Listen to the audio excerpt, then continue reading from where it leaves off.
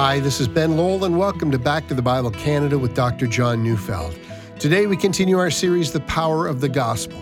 So turn in your Bibles to Romans 7, verses 14 to 25, as Dr. Neufeld brings us a message titled, The Battle Within.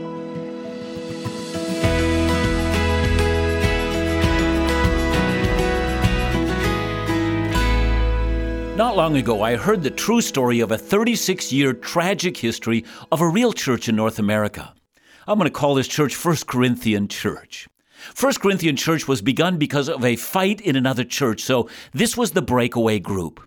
They were birthed out of conflict between Christians. Well, the First Corinthian Church called a pastor, and things seemed to be going well until the pastor committed adultery along with various improper financial acts. He was dismissed and the church called another pastor. Now, he was very popular, the church grew, but resigned after 4 years because of stress. Some said he had a complete nervous breakdown.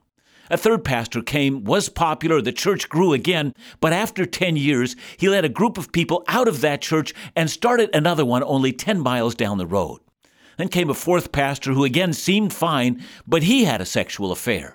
The church board tried to cover this one up, but eventually it became known, and he took a call from a larger church 2 hours down the road, leaving behind in the First Corinthian Church a board, a staff, and a congregation full of strife and anger and distrust. How can this happen? How can that happen to a church of Jesus Christ? I know what you might say. Well, that's just how carnal some people are, and at least that's never happened to our church. Well, if that's true, be grateful, but at least don't feel too judgmental and too smug. Why is it that all the sins of this church, that is, sins of ego and rivalry and division and contention and breaking of relationship and even sins of adultery and so forth, why does all this stuff not just happen in churches, but it happens inside each one of us? There is within every single man or woman who believes a great struggle that seems so large, we might fear it will overwhelm us, and if we concentrate on it, it would draw us to despair. So today, I want to discuss the great battle within. We're going to be studying Romans 7, 14 to 25, and it's one of the most painful sections in the entire Bible. And as we read this section line by line, I'm assuming that this text is, yes, still a part of a highly theological section, but this text is very personal. Some of you understand all too well what this passage is saying. This is the painful cry of defeat. It's the story of the battle within, a story that sometimes results in horrible failure. And before we go any further, it will surprise some of my hearers, especially if you haven't listened to yesterday's broadcast, to hear me apply this passage to the life of the converted believer. And so if you haven't done so and have questions, just find yesterday's broadcast and find out why I think this passage should be applied to the life of the Christian, even as a description of the interior life of the great apostle Paul. So without further explanation, let's jump right in. Romans 7, 14 and 15. For we know that the law is spiritual, but I am of the flesh, sold under sin. For I do not understand my own actions, for I do not do what I want, but the very thing I hate. Now I begin wanting to describe the mystery of the great battle that exists within every single follower of Jesus. But before I do that, it's important that we understand some of the words we've been using. First of all is the word flesh. A word that, if you're using the NIV translation, is translated as lower nature. Now, the New International Version is an excellent Bible translation, but here I think lower nature is not a good translation. The Greek word is sarx. It simply means flesh every time. Now, I know that when we think of the word flesh in our language, we think of the word meat, or we might think of the human body. Now, interestingly enough, I don't think that's far off. For instance, this is what the Apostle John taught us in 1 John 4, verse 2.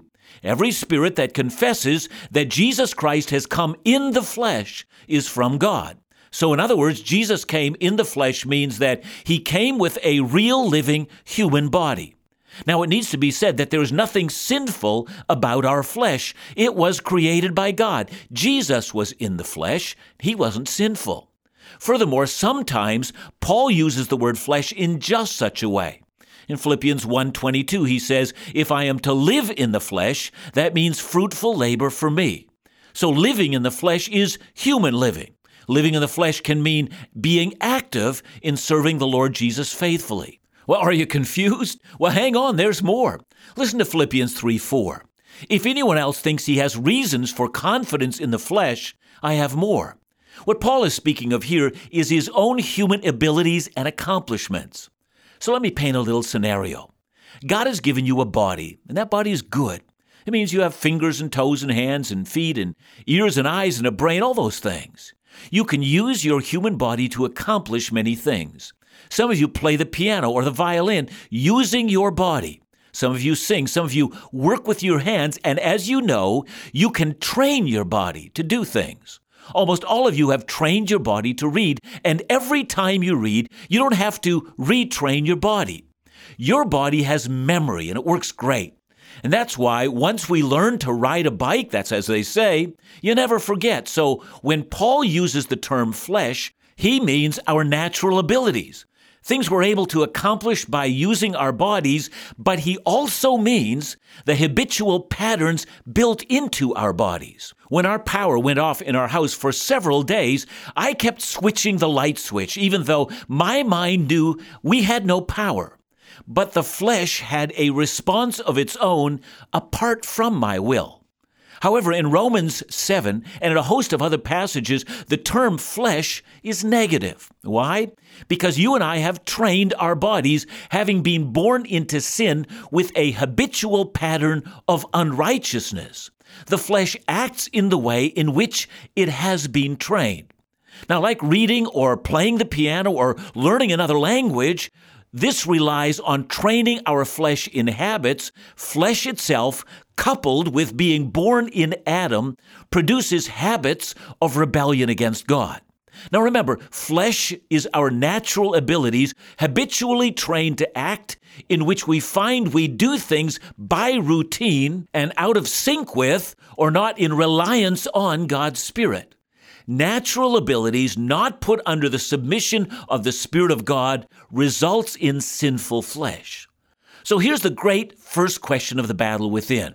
First, why are my natural powers not my friend? Why, whenever I seek to accomplish something on my own, do I end up offending Christ? It seems I'm sold to sin even while I am told that I have been released from sin and sold to Christ. Verse 14 is an experiential verse, whereas chapter 6, verse 18 is a theologically objective verse. And both are true. I belong to Christ, but I often feel like in my experience that I'm sold to sin. And that leads to verse 15. For I do not understand my own actions, for I do not do what I want, but I do the very thing I hate. You'll find in this passage, Paul uses the term want 6 times. Each of you has a will. When you're a Christian, what you want more than anything else is to do the will of God.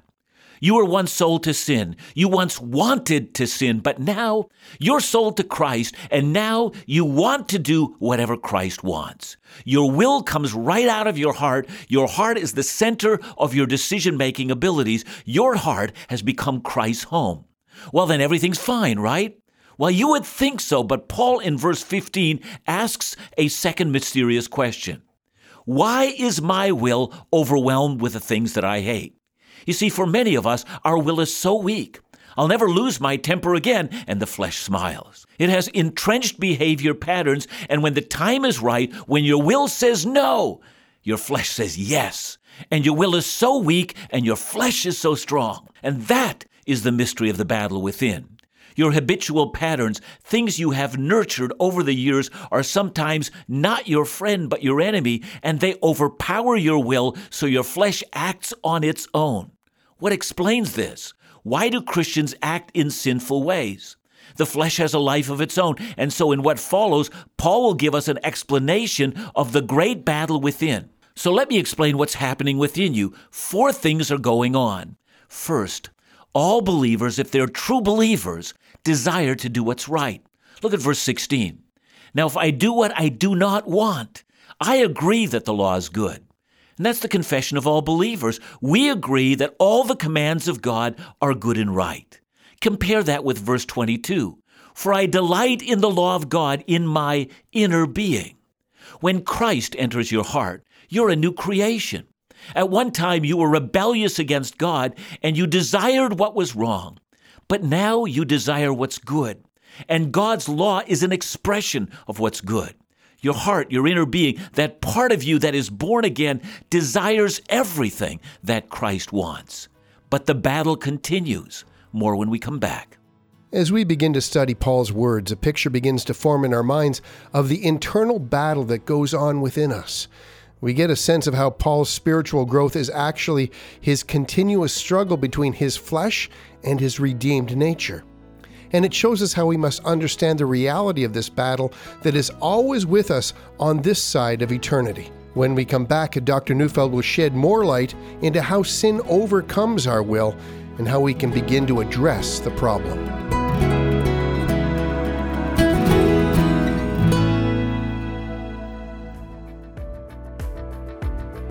Back to the Bible Canada isn't just a ministry, but a community of like-minded followers of Jesus who have a passion to see God's Word faithfully taught across the nation. To that end, we wanted to take a second to thank all of you who engage with this ministry through your comments, feedback, words of encouragement, and even biblical questions. It means so much when you take the time out of your busy days to share your thoughts. Your feedback helps us to grow, improve, and tailor our content to better serve you on your faith journey. It also helps get our programs in front of more eyes, allowing God's unfailing truths to speak into even more lives. So we encourage you to check out our YouTube and social media pages and to leave a comment or a question today. We thank you in advance. For more information or to bless the ministry with a gift, just visit backtothebible.ca or call us at 1-800-663-2425. Since the heart of the redeemed man or woman delights to do God's will, for that's what it means to be born again. So what's wrong? Let's read verse 17. So now it is no longer I who do it, but sin that dwells within me.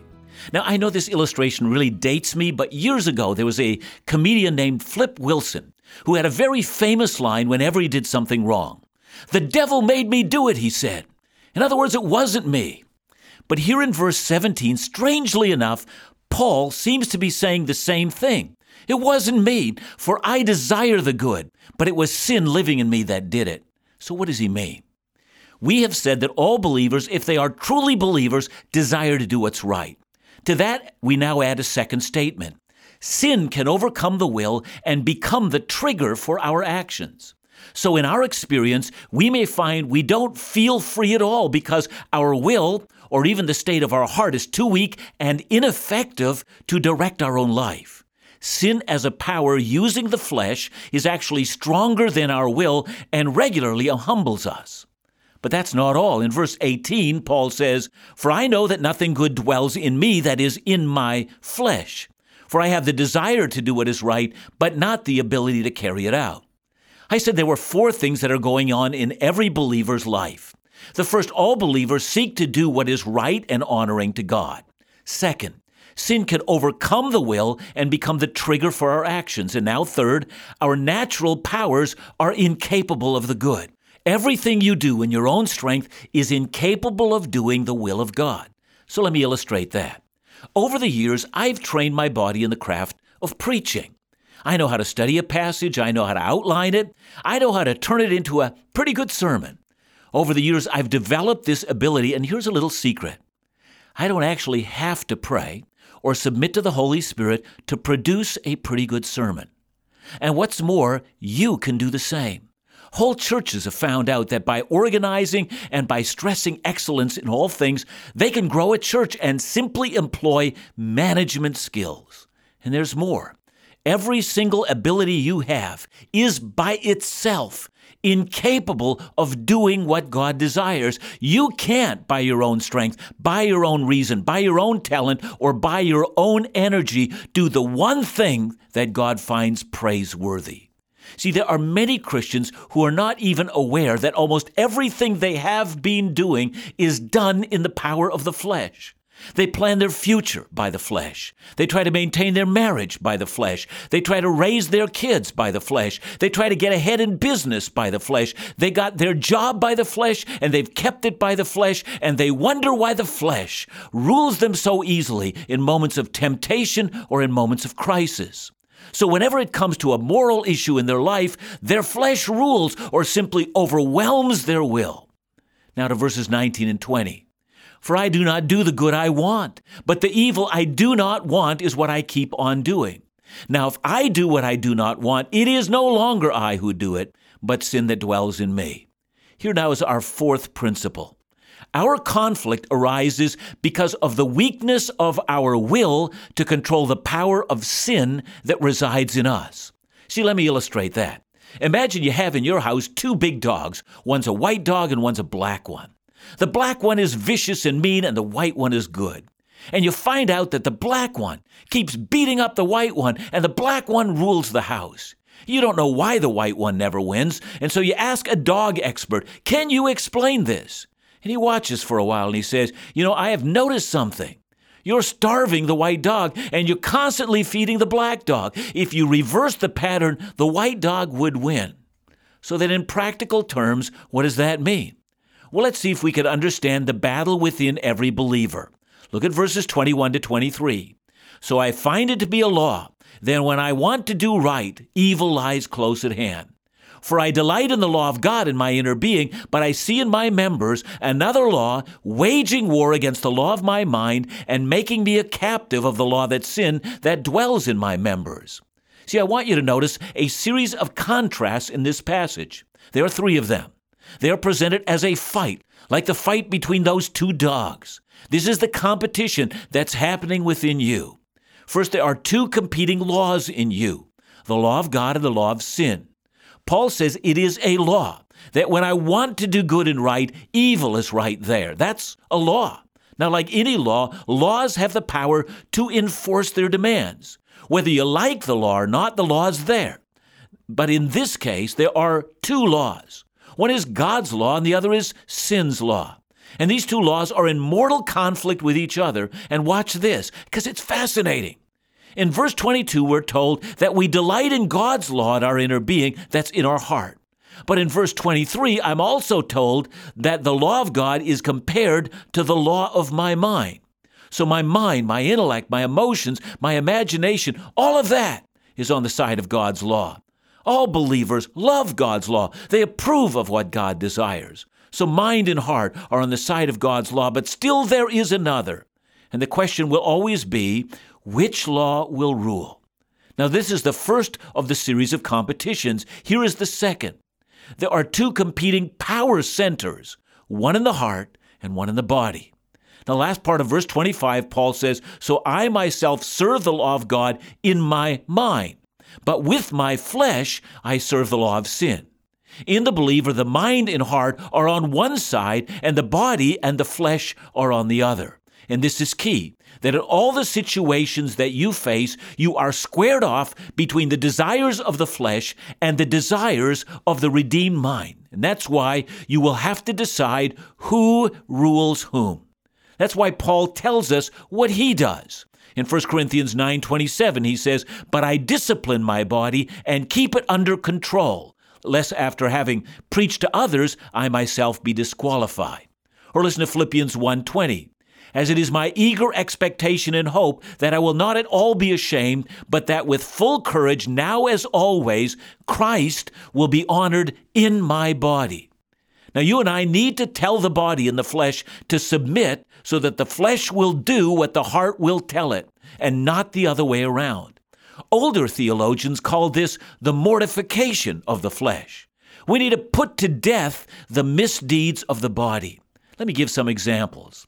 Let me suggest for you that have never fasted before that the first time you attempt it, your body will say, no chance. I am giving orders to the heart and the mind to immediately send some food down. I'm not going to take it. You're going to feed me. Now, if you don't, and you take a day for prayer and fasting anyway, do you know what will happen? Your body will have to submit to your heart, a heart that is Christ's home. I remember the first time I ever did a silent retreat. I went for 7 days in fasting and silence, and by the third day in, I was almost in shock. My body and my flesh were in complete rebellion. They needed noise and laughter and friendship, but my heart and mind needed silence and reverence with God. So I beat the flesh. Listen to what Jesus said.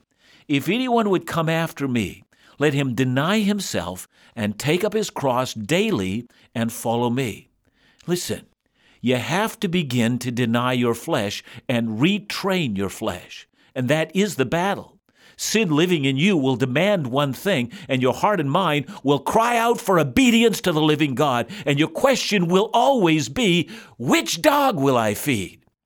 And then you'll become aware that there are two competing cries within you. One is the cry of despair, for the battle is so great. The other will be the cry of hope. Listen to how Paul describes this in verses 24 and 25. Wretched man that I am, who will deliver me from this body of death? There's the cry of despair. And then, thanks be to God through Jesus Christ our Lord. Every single believer knows these two cries.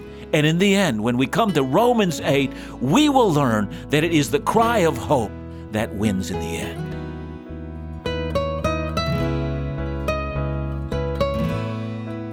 Thanks for today, John. Hey, something that came through my mind here as you were speaking was this idea of giving credit to the flesh, and we sort of build up credits, oh, I got this new job, or oh, I raised such great kids.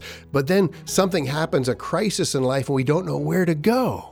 Yeah, unless we train our flesh to constantly submit to the will of God in everything, if we don't do that, then we build this habitual pattern of trusting in our own flesh. And in that way, we're not even aware of it because it doesn't seem sinful to us, but the flesh really rules. And so that when the moral crisis comes, or the time where I'm required to exercise faith, or when a great temptation comes my way, because I've built a pattern of constant dependence on the flesh will instantly begin to seize on that moment and rule that moment. That's the cycle that needs to be broken, and it can only be broken by dependence upon the Holy Spirit rather than the flesh. There's the key. Well, don't miss tomorrow's program as Dr. Neufeld will walk us through the practical steps to defeat the flesh in our own lives. Stay with us in week 3 of our series, The Power of the Gospel. Back to the Bible Canada, leading you forward in your walk with Jesus every day.